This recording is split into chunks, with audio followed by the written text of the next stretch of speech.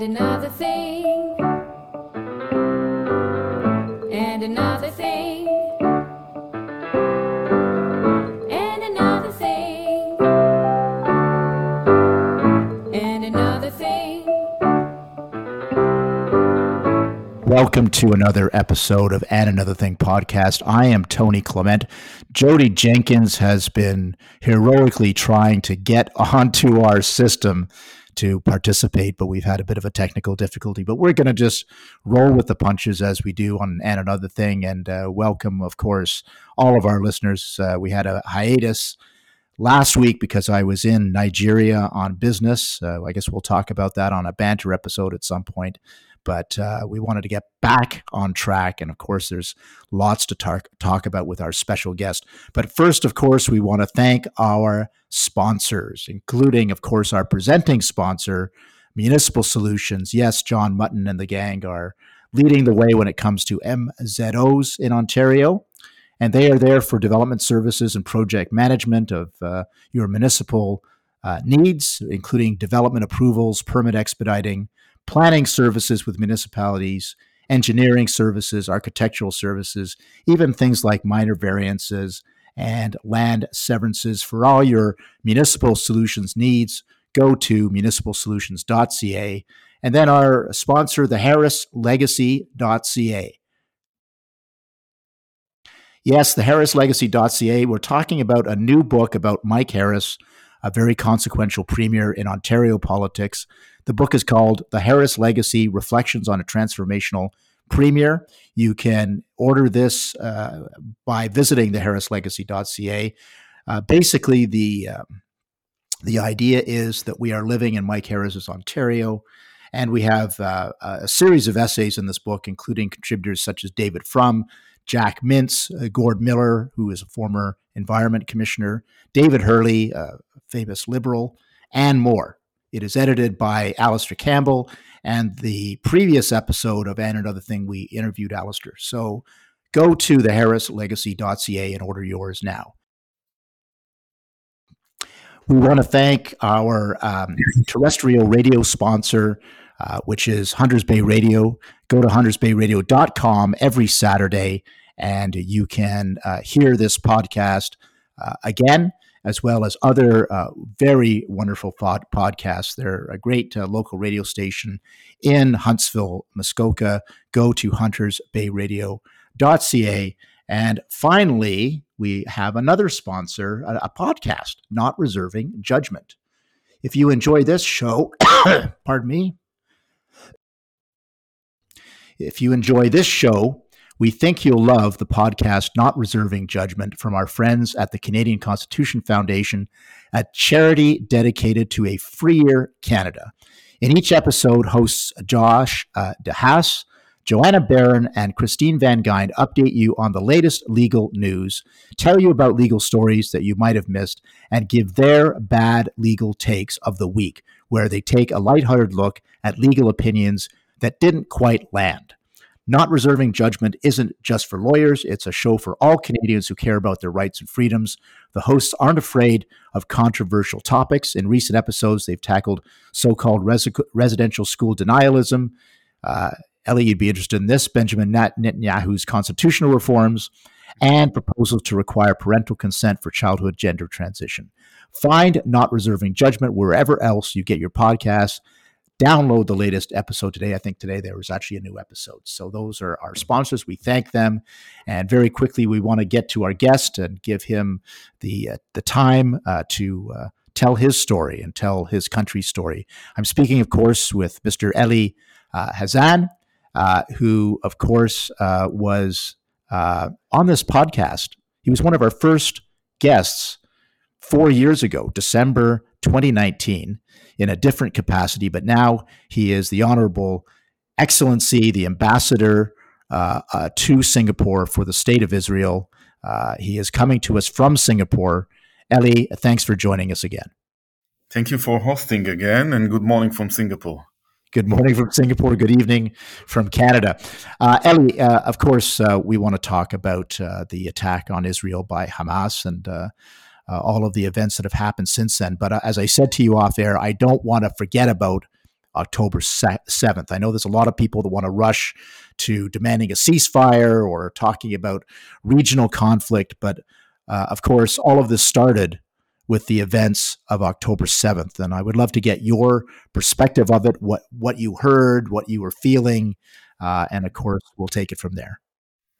For us, first of all, it was a shocking surprise. I mean, we get up in the morning, it was Sunday, I believe, October 7th, so Saturday, because here it's weekend on Singapore, so you cannot differentiate between Saturday and Sunday. And usually we used to get attacks from Gaza, unfortunately. And it's so crazy that I say so as an Israeli. We used to get missiles attacks from Gaza. But after half an hour, we understood that this is something different. It was a huge surprise. And the events later, I mean, the day later, we were exposed into a shocking pictures and videos. It was horrific, atrocities that I can't remember. We compare it. Usually, you have to understand the Israeli context. Usually, we don't compare anything to the Holocaust because the Holocaust is very unique in Israel. Right. But we could see pictures that reminds us very much of the Holocaust. It's more severe even than ISIS. The actions of ISIS, beheaded babies. They burned whole families. Think about the scale. I mean, this is a huge number, approximately 1,500, and yet it's not a final number because there are many people who are still missing. There are 240 people that were captured. They were taken hostage by Hamas. Those are huge numbers, and more than that, I'll tell you how I see it from within. This is why I don't think we are going into a ceasefire. People must understand that no matter how much time it's going to take, whatever needed to do, we are going to destroy Hamas because we speak about the existence of the State of Israel. What does it mean? If we will not destroy Hamas, think about it. There are approximately 120,000 Israelis who are uprooted from the north, from the south, sorry. If we will not destroy Hamas, they will never go back there. More than that, it has a huge influence on the region and on the world. What does it mean? If Hamas will not surrender, it means that it's going to be the winner of these events. Right. It means it's going to get more power in the world. It means that more extremists will get power in the world because they will be encouraged. So this is one thing. It's very important to emphasize. The world must understand that we don't go to any ceasefire. We go to destroy Hamas, no matter how much it's going to cost us. And there is a consensus. Another thing that people have to remember, that the Israeli society was very divided until October 7th. I mean, we had the that's right. There were internal protests and a healthy democratic debate going on. Yeah, I mean, it was, again, I can't remember this kind of division among the Israeli society, again, until October 7th. The same people who used to demonstrate, those are the same people who go to fight.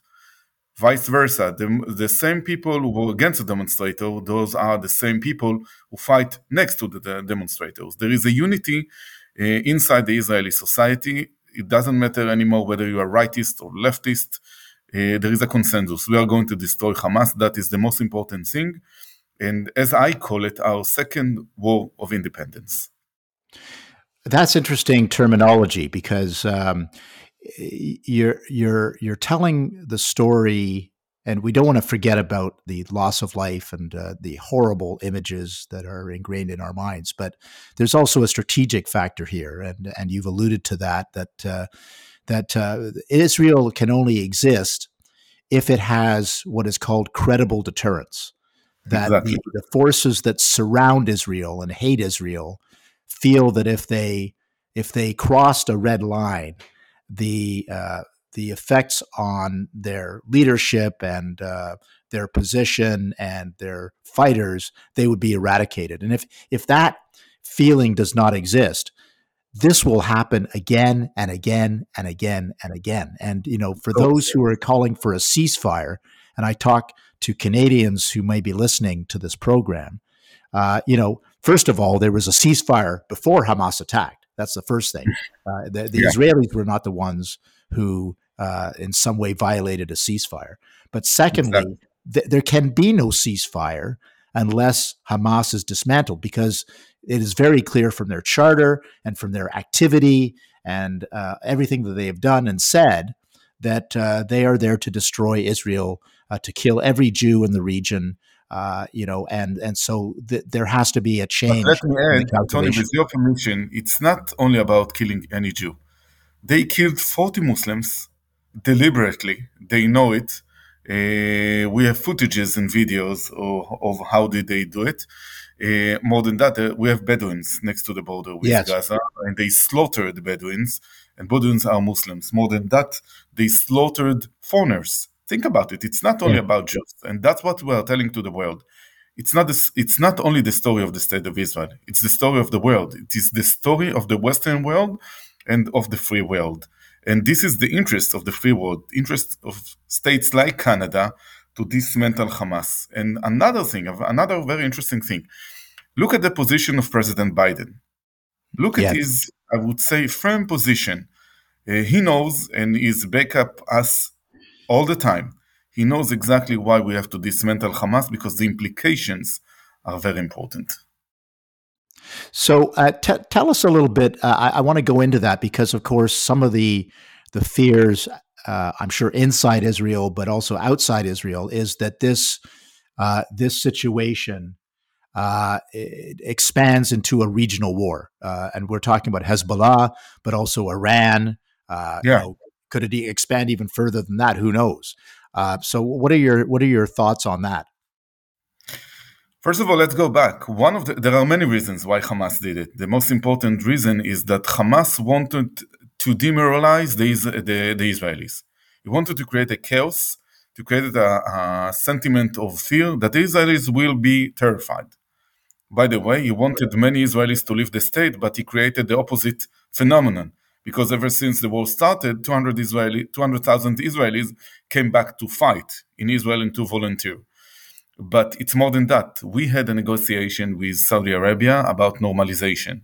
Right. And Hamas knew that this kind of attack will prevent any kind of negotiation right now. I'm hoping that in the future, the Saudis will understand that this is their interest. In addition, that was the target of Iran. Iran is trying to destroy this place of the world. Iran is trying to make troubles as much as she can, in order to prevent from the world to dealing what's going on in Iran. And we know exactly what's going on in Iran when it comes to human rights, killing homosexuals and things like that. Right. So that is another thing. More than that, there are what we call proxies. It's not only Hezbollah, not only Hamas, there are the Houthis in Yemen. Yes. And Iran is it's not trying. I mean, Iran is a strong supporter of this kind of proxies. We have the challenge in Lebanon of Hezbollah. The Saudis have the challenge of the Houthis in Yemen. But I truly believe that we are going to dismantle Hezbollah if needed as well. As you can see, until now, Hezbollah is, dealing with Israel, but not in the same scale that the Iranians would expect. Right. But do you think it's inevitable that Hezbollah will activate all of its missiles and its fighters if the assault on Gaza continues? Not necessarily. Not necessarily. I mean, it depends. First of all, you should address this question to Hezbollah. I know one thing. If Hezbollah will do this kind of action, we will destroy him as well. I mean, he's going to be next. Because again, it goes back to the existence of the State of Israel. I'm not sure they will do it because they are deterred. But don't forget, they are proxy of Iran. If Iran will tell them to do it, they will do it. Yeah. I know from past events, I mean, we had so many conflicts with Hamas. Hezbollah didn't join. Maybe this time it's different, I don't know. But let's see. In any case, if needed, we will destroy Hezbollah as well. You must have been relieved when the Americans showed up with such force in the Eastern Mediterranean with their aircraft carrier groups. That was obviously a deterring factor for Iran. but I'm sure it felt good to have that muscle there. No doubt about it. I'll tell you why. Because we don't want to fight alone against those lunatics. I think this is the issue of the Western world as well, of the free world as well. Because again, if we will not destroy Hamas, it will come to the Western countries. You could see the demonstrations supporting Hamas, and it's quite terrified. And you must be very strong, and you must show, unity among the free world, among the states of the free world. Right. Did that surprise you, Eli, that the I think there was 500,000 people in London, UK, who came out to demonstrate a few days ago? No. It wasn't. There are many friends of mine from the left wing in Israel. They were very surprised. You could see the headlines of leftist newspapers in Israel. For me, no, it was not a surprise because, first of all, I studied in the Hebrew University. I studied in the University of Vienna. I came from the academy, and I could see I could hear the voices, and I could see the people. And I used to tell them, "You're wrong. You're wrong because you are backing terrorists. You're backing up terrorists, and it's going to be very, very problematic for you, not only for us." Another thing, you could see it through the social media, the reflection of people who support Hamas. Another interesting thing, don't forget the money. There is a lot of money of Qatar involving in sports, in academia and things like that. And there is the image. Don't forget another very interesting thing, that Israel is winning, although we are outnumbered. And this is another very interesting phenomenon. We are winning, although we are outnumbered. The numbers are huge. And many people are mistaken. Think about assuming that you are an ordinary British citizen. You're sitting at your home and you watch BBC, who is completely biased, by the way. You could see the story of the hospital in Gaza. We didn't bomb the hospital in Gaza. We don't do this kind of things. It's against the Jewish, I would say, sentiment, killing innocent people. Right. We are doing everything human possible in order to prevent it, in a contrary to Hamas. And nevertheless, BBC reported at the beginning that Israel attacked the hospital. They knew it was a lie. They knew from the beginning because we don't do it, and nevertheless they decided to broadcast it, although they apologized later. Why I'm giving the story or the case study of the hospital? Because if you're sitting in London or in Manchester or in Birmingham or some other place in Britain, and you see that the hospital was bombing, therefore you have a strong sentiment against this kind of action. This is why I believe the media has a very important role of giving biased picture about what's going on. Well, we had the same thing in Canada with the CBC, who jumped the gun, and other Canadian media outlets jumped the gun and attributed the bombing to Israel, and then had to eat their own words, of course. And there's also a controversy in Canada because the CBC refuses to call Hamas terrorists; they just call them militants. Exactly. And the BBC is the same, I know. So this battle is kind of brewing. And the other thing I want to tell you, and it's a very unsettling time for Canadian Jews. They feel unsafe, and they feel like they could be attacked at any moment. I'm told that there are Canadian Muslims who feel the same way as well.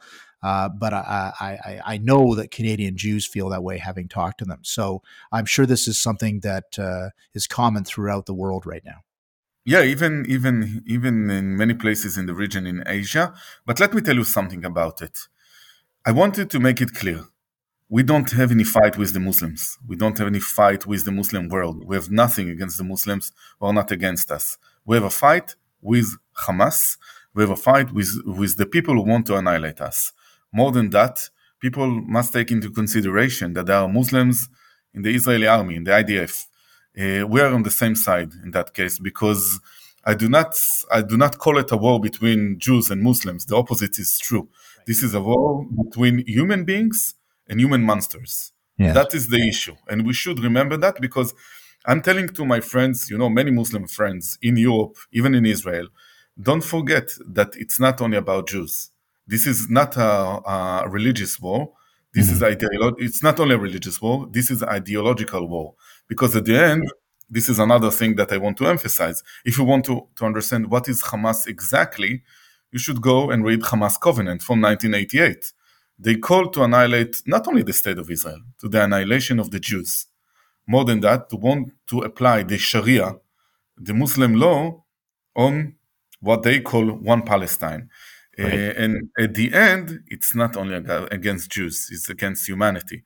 More than Right. that, for me, it was not surprising. I mean, many people in Israel were surprised that Hamas committed war crimes. No. Look at their ideology, and more than that, they infiltrate Israel when they were drugged. And this is another phenomenon. It reminds me very much of the past. Right. And of course, this whole attack occurred on the 50th anniversary of the Yom Kippur War, which was started on the same holiday, the Holy Day. So there's a pattern there for sure. In a sense, I want to unpack a little bit more about what you know about Israelis who have come back to Israel, who are away or have dual nationality, and who are coming to Israel in the time of need. What can you tell us about that? Again, it reminds me very much of the past because this is the same phenomenon from Yom Kippur War. We were surprised in Yom Kippur as much as we were surprised right now. And there is a strong Israeli sentiment. Approximately 200,000 Israelis came back. Don't catch me with the numbers. It can be 250,000 or 150,000. It's in between. They came back in order to fight, in order to volunteer from all around the world. I mean, from Western countries, from non-Western countries, because they feel that this is about time to defend the state. And more than that, as I told you, this is ideological affair. It's not only religious. Mm-hmm. And another interesting thing is to see the collaboration inside the Israeli society. Jews, Muslims, Christians, there is a lot of volunteers who came to volunteer in many topics. Not only, preparing food for the soldiers, but when it comes to fundraising, when it comes to give hand, for instance, a lot of the farmers, a lot of those who live next to Gaza, the Jews who live next to Gaza, they were farmers. Many of them were killed, so we need hands for work. Many of the Israelis go to the farms in order to help them, and it is amazing to see it. I mean, you can go to the social media, Facebook, Twitter, and things like that, and to see it. It's quite heartwarming. Eli, talk a little bit about the ultra-Orthodox community in Israel. I'm sure many Canadians don't know this, but typically the ultra-Orthodox do not sign up for military service, and they are kind of in society, but they are there to study the sacred texts. And they don't participate in Israeli society the same way. Certainly not with the IDF. But I'm hearing it being said that some of them are even volunteering for the IDF. Have you heard that? Okay, yeah, of course. First of all, I was involved. I grew up in Jerusalem in the 1990s. In Jerusalem, you have a very big ultra-Orthodox community. Let me give you a short introduction. First of all, why this community doesn't work and why do they don't go to the army. They don't send their children to the army. By the way, what I'm saying right now, it's true until October 7th. What is the reason? Because the most important thing for their point of view is preserving the Torah, the holy scripts of Judaism. They consider themselves as those who are keeping the Torah. This is the most important thing.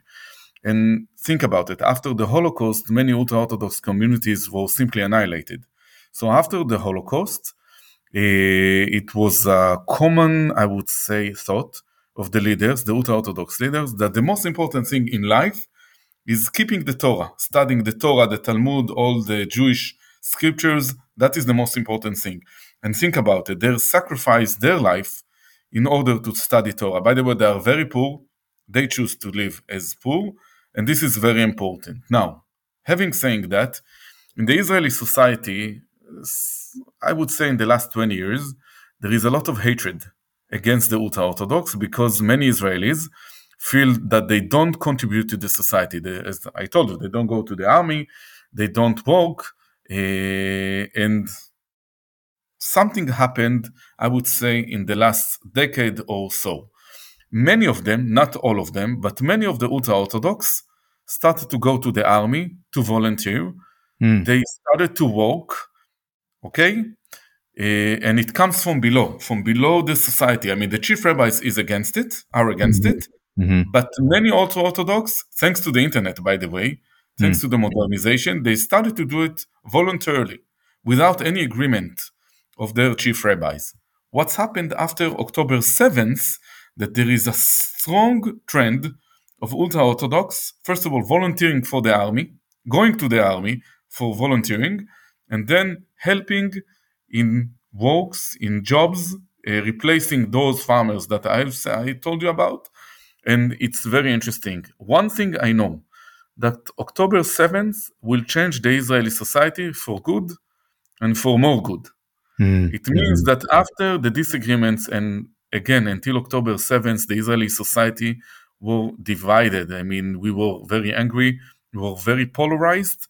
And it seems to me that after October 7th, there is a different dimension. Let me tell you another thing that it's very important. In the IDF, this is, as you know, a mandatory service. Now, women started to be fighters in the 1990s, and it was a strong sentiment against it. And after the events in October 7th, when you could see many women who were strong fighters, there is a new sentiment who say, wait a second, let's rethink about it. Women can serve, as we understood. By the way, there is a very interesting kibbutz named Nir Am. It was one of 2 kibbutzim out of 22 who was not damaged completely because they were prepared to the terrorists of Hamas. Really? Yeah. And the commander of this group was a lady, Invaluable. Remember the name. And she organized them. I mean, she woke up. It was a documentary in the Israeli television lately. They interviewed her, 30 minutes, by the way, fascinating. And she said what she did exactly in Lieberman from Nir Am. She prepared the forces in order to fight against Hamas. So that is the sentiment. And again, I believe that after we will finish the war, dismantling Hamas and destroying Hamas, the Israeli society is going to a different phase. Yeah. Eli, you might remember that back in just this past July, I was in Jerusalem for a conference. Yeah. With our good friend Ron Nearing, and you were there too. And that Jerusalem, that Israel, in a sense, doesn't exist anymore.